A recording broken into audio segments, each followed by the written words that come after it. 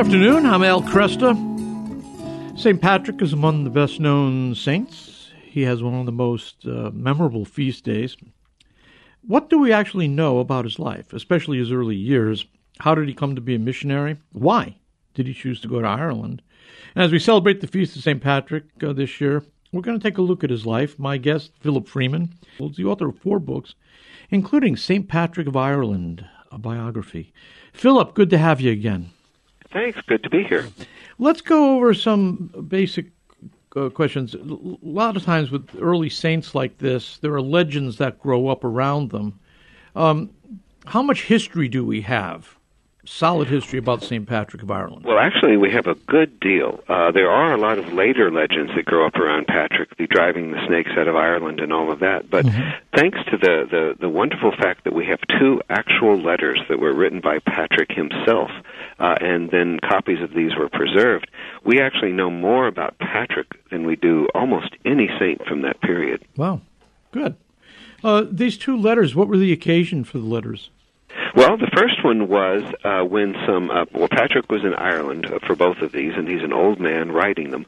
And the first one was when a British king sent slave raiders over and kidnapped some of Patrick's converts, and then hauled them back to Britain to sell them into slavery. And Patrick wrote a letter and said, basically, you can't do this. You've got to let them go. And his second letter was a letter mostly to the bishops of Britain, who were calling Patrick to task for some what they saw as financial irregularities and just some odd things he was doing in Ireland. So is that an apologetic? It is. It really is an apologetic letter in the sense of a defense, yes. Yeah, okay. Take me back to his upbringing, his childhood, mom and dad, extended family. What were they like? We know from his 2 letters, fortunately, he talks about this, and he says that he was raised in Britain. He was, that's one thing might surprise people, he was not Irish. He was raised somewhere in Britain, we don't know exactly where, and he was raised in the last years of the Roman Empire, when Rome was still a power in Britain, before they withdrew the legions. So Patrick saw himself, and he was, a Roman citizen, and he came from a noble family, a fairly wealthy family, that was important in government in the area. His father was a deacon. His grandfather was a priest. And so Patrick grew up in a life of luxury, and he lived on a villa outside of a town, and he certainly had slaves who waited on him. And everything was going really, really well for Patrick until he was about 16 years old, when he was kidnapped by Irish slave raiders. So he was kidnapped to become a slave. Were they going to sell him? I mean, what were they going to do with him? They were. They took him back to Ireland, and along with other people they had kidnapped there. This was a fairly common thing back then.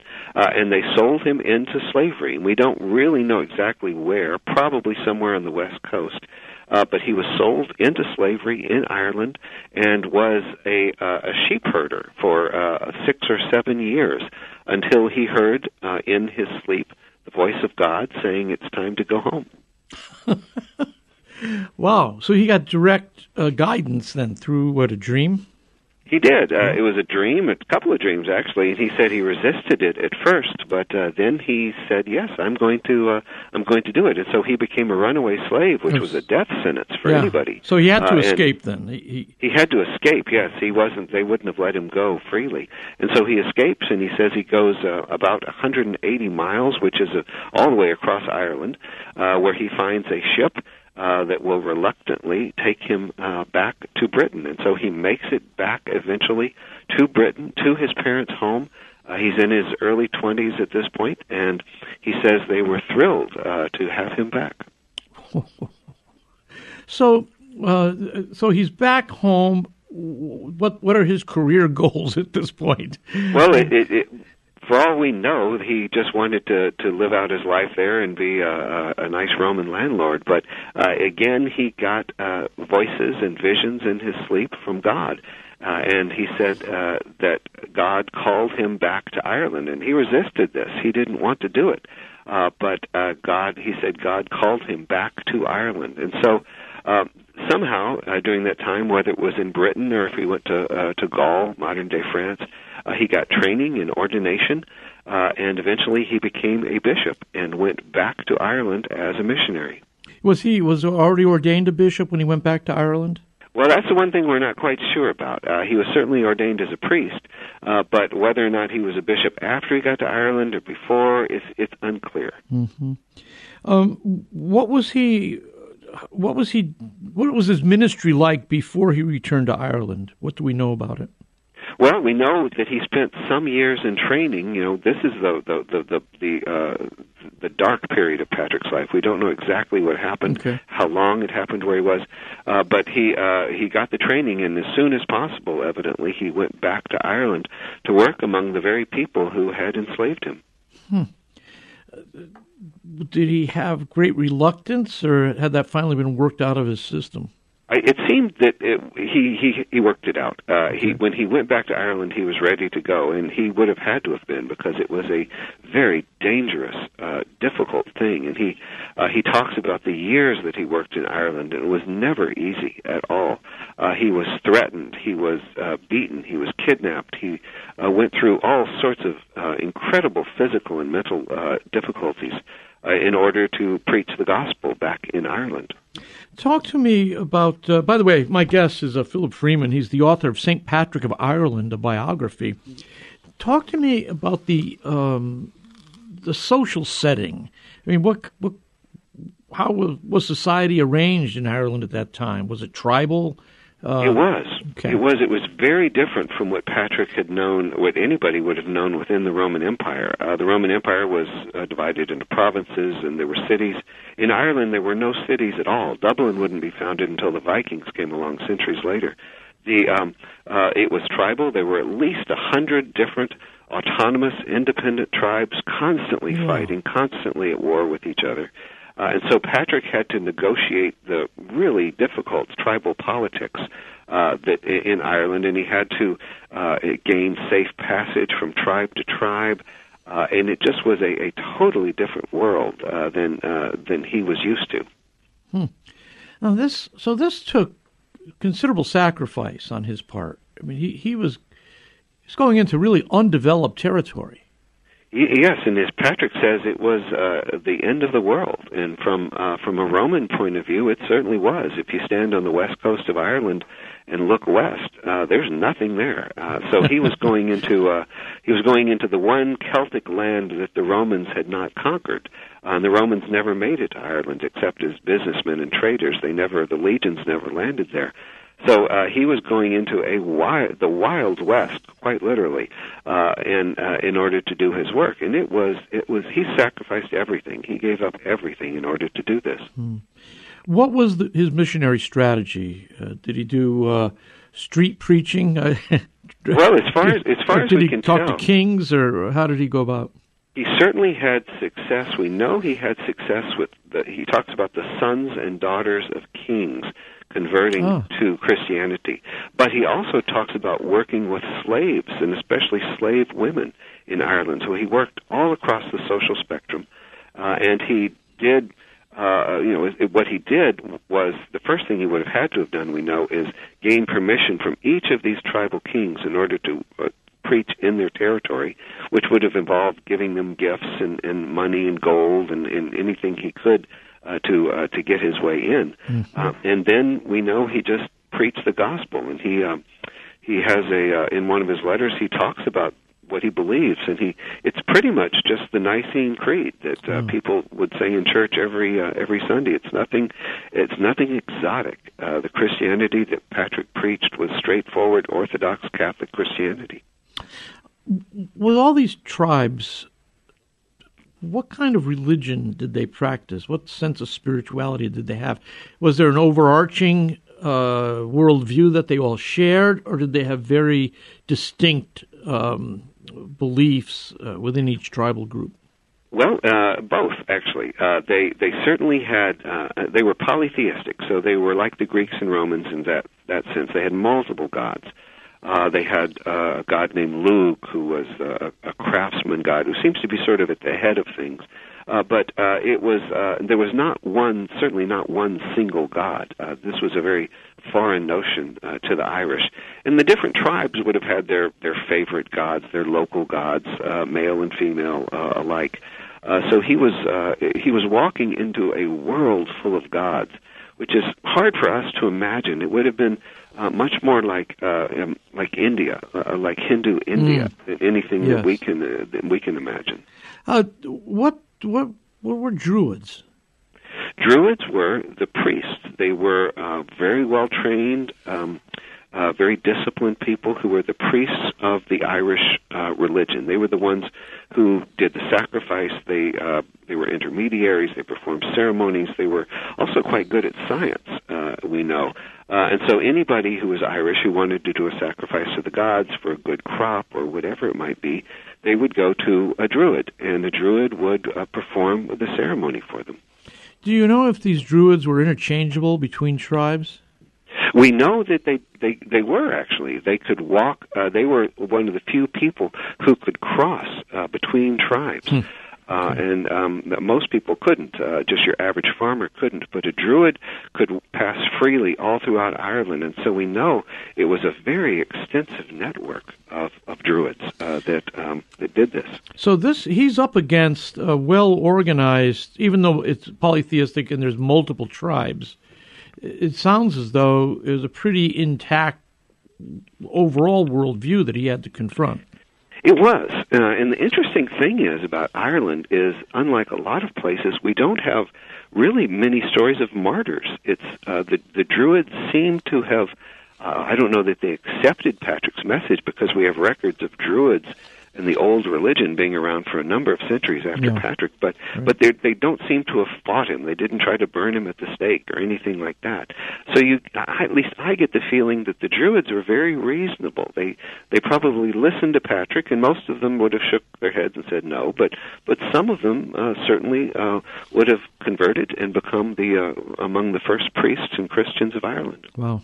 My guest, Dr. Philip Freeman, is the author of St. Patrick of Ireland, a biography. And it's fascinating because there is a good deal of historical information on Patrick, and we're going to continue looking at his mission and the setting that he operated in and the outcomes. Then we'll also look at his own confession. I'm Al Cresta. We'll be right back.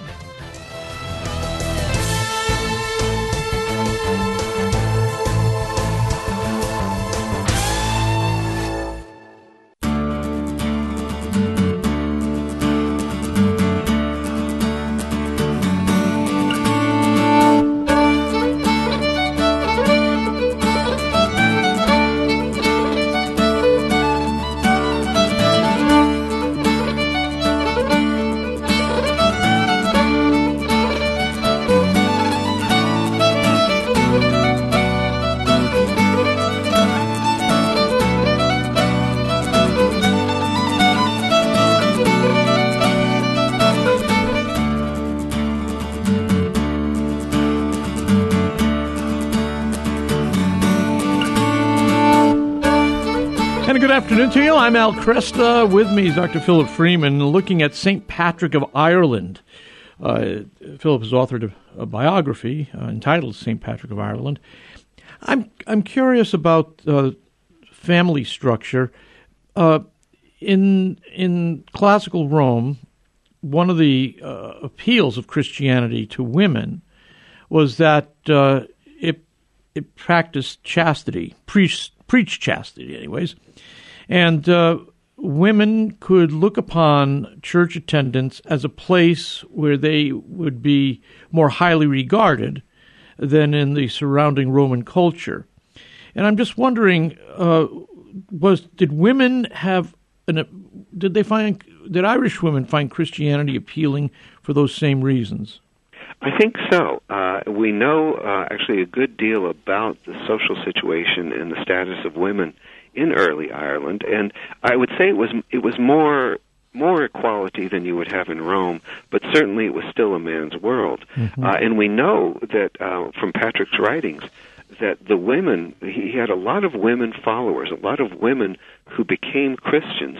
And I'm sure they did it for a lot of sincere spiritual reasons, but it was also liberating for them. We had we have records of a number of them becoming nuns, although there's not a great structure. They called themselves Virgins of Christ and formed their own communities, and really took themselves out of the whole social picture of the hierarchy, the setting of Ireland, which made actually a lot of enemies because the fathers there naturally wanted to marry their daughters to a successful warrior over the hill, and if they became virgins for Christ, that was no longer an option. So Patrick writes about some fathers beating their daughters who became Christians. Wow. Oh, was it a polygamous? It was polytheistic, but was it also polygamous? It was, at least for the men. They certainly could have more than one wife, and it was. I mean, it's fascinating. There are actually 9 different ranks of wives within Ireland. From just all sorts of different obligations, and a man could marry as many wives as he could afford, basically. But most men we have records of just had a single wife. I think probably it was honestly too much trouble to have more than one and too expensive. So they would just have one. But yeah, it was polygamous, and there were all sorts of rules. Like the first wife was allowed, if a husband brought home another wife, she was allowed to beat this new wife for 3 days, and just all sorts of interesting little rules that they had. But yeah, it was polygamous. What years are we talking about? I don't think I established that earlier on. Well, the best guess, traditional dates of Patrick in arriving in Ireland in 432 A.D., of course, and that's probably about right. So somewhere in the 5th century, so somewhere in the 400s. If I were to guess, I would say Patrick was probably born in the late 390s, maybe about the year 400, and lived, we don't know how long he lived. Some people say into the 360s, some people into the 460s, some into the 490s. We really don't know, but he is living and operating within the 5th century, which is a century of tremendous turmoil. The Western Roman Empire is falling apart. The Anglo-Saxon invasions into Britain, so tremendous turmoil going on. Who was Coroticus? Coroticus was a king in Britain. He was the one who sent the slave raiders to Ireland later in Patrick's life and kidnapped some of Patrick's converts and took them back to Britain. So Patrick had to write to him or his agents directly. Right, and so he sent a letter to King Coroticus and to the warriors of Coroticus, and I have this feeling that this was a letter that went out broadly to Britain, saying, you've got to get these slaves back. These are Christians. These are your brothers and sisters. You cannot do this. And as far as we know, it did not work. It didn't work. What threat did he pose to Coroticus? Well, the threat was a moral one. He had no power over him, but it seemed, I would imagine it embarrassed Coroticus terribly, and also it angered the bishops in Britain, because the bishops in Britain were the ones who had the moral authority over Coroticus. And so here you have a successful king who's a British king, who's a Christian, and you have this bishop over in Ireland writing letters and saying, you can't do this. Well, the bishops back in Britain feel like Patrick is impinging on their territory. And so they certainly got mad at Patrick for this. Could Patrick have raised up troops in defense of these fellow Christians? We don't have any record that he had any sort of either interest or ability in doing that sort of thing. So he had to use persuasion. And if you read the letter to Coroticus, it's a wonderful persuasion. It is a fire and brimstone sermon that's just amazing. Do you have part of it in front of you there? Yeah, let me see what I can find here. It's I'd like to hear he talks about. Oh goodness! Let's see, he is writing actually to the soldiers of Coroticus, and he says, I earnestly implore all of you who are holy people and humble of heart, it is wrong to seek the favor of such men, or to eat bread and drink with them. Please do not even take alms from them until they repent, weeping before God, and release the servants of God and the baptized handmaids of Christ. And that's some of the nicer stuff he says to them. There's an attempt here. I just looked it up in your book where he seems to say, do you know what the Roman Christians of Gaul do? They send holy, experienced men to the pagan Franks. What was he trying to get at there? Well, he was saying that, maybe I can buy them back from you. Mm-hmm. There's a precedent set that the Christians of Gaul would ransom captive Christian slaves from the Franks. And so Patrick is saying, well, maybe we can work something out. See, he was trying everything at his disposal, short of war and violence, yeah. Absolutely. He tried everything that he could do, and we have no record that he was successful at all. Talk to me about his confession. What was the occasion for him to actually write it? Well, the confession is just a wonderful defense of his life and his ministry.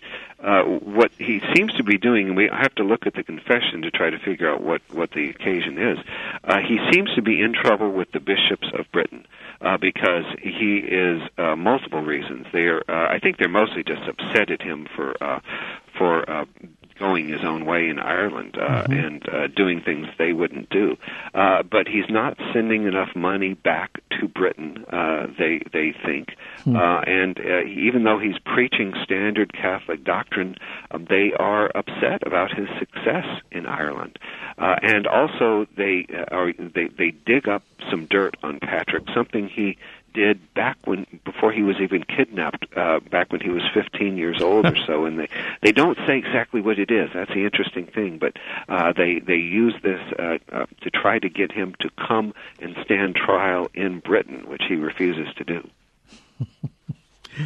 So the confession reads as a personal testimony, or is it strongly creedal? It's a personal testimony with a creed at the start of it, and I think Patrick does that very deliberately. He wants to establish for the bishops and for everybody else that he is an Orthodox Christian preaching standard Catholic doctrine. He's not some sort of hybrid Druid priest or anything weird like that. No syncretism with him. Yeah. Right, no syncretism going on. This is plain vanilla Christianity that he's preaching, but it's mostly about his life.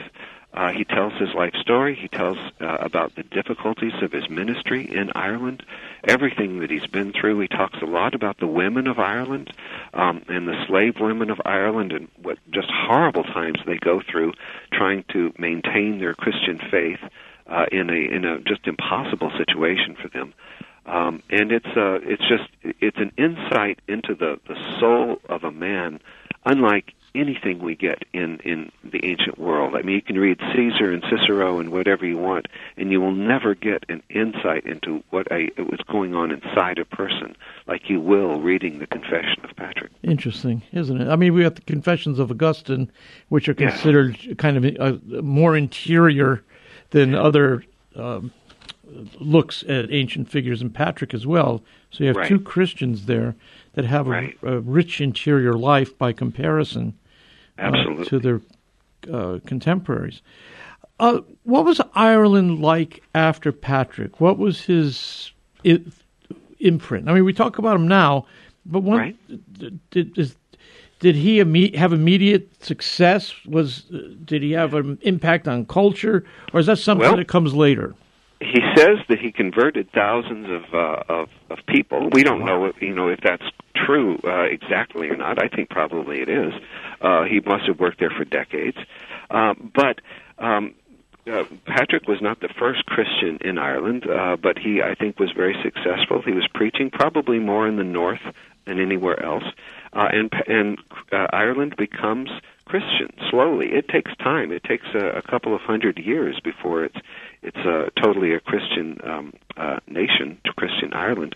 But Patrick was an important part of this. And it's not just bringing in a new religion, but bringing in writing and reading, which before that really wasn't there. And so it is a transformation of the entire culture in a way that's hard to imagine. The monastic founder, Columba, is born in 521, so that's, 80 years after... Yeah. Okay. When he's founding monasteries on the continent, Columbanus, by the way, is Patrick part of the living memory?